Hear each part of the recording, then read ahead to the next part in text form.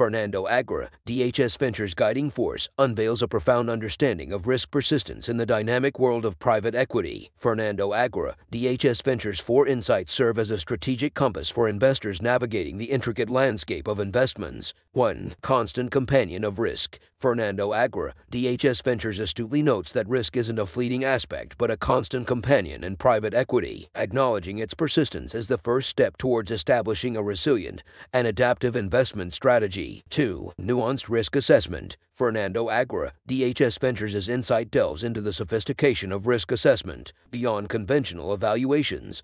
Fernando Aguirre, DHS Ventures advocates for a nuanced understanding of risk, dissecting them into granular components and crafting strategies that address specific challenges. 3. Adaptive risk mitigation. The third insight calls for adaptability in risk mitigation. Recognizing the evolving nature of risk, Fernando Aguirre, DHS Ventures suggests that successful private equity investors must dynamically reassess their risk management approaches, staying ahead of emerging challenges in the ever-changing market landscape. 4. Long-term vision and resilience. Fernando Aguirre, DHS Ventures' final insight emphasizes the synergy between a long-term vision and risk resilience. According to him, persistence in private equity is not just weathering short-term storms but maintaining a steadfast commitment to long-term objectives, fostering a resilient and forward-thinking approach. Conclusion. In essence, Fernando Aguirre, DHS Ventures' insights into risk persistence transcend conventional risk management. They provide investors with a comprehensive framework, urging them to acknowledge and master risk as an integral and enduring part of the private equity journey. Fernando Aguirre, DHS Ventures' strategic approach serves as a beacon for those seeking sustained success and resilience in the ever-evolving landscape of private equity investments.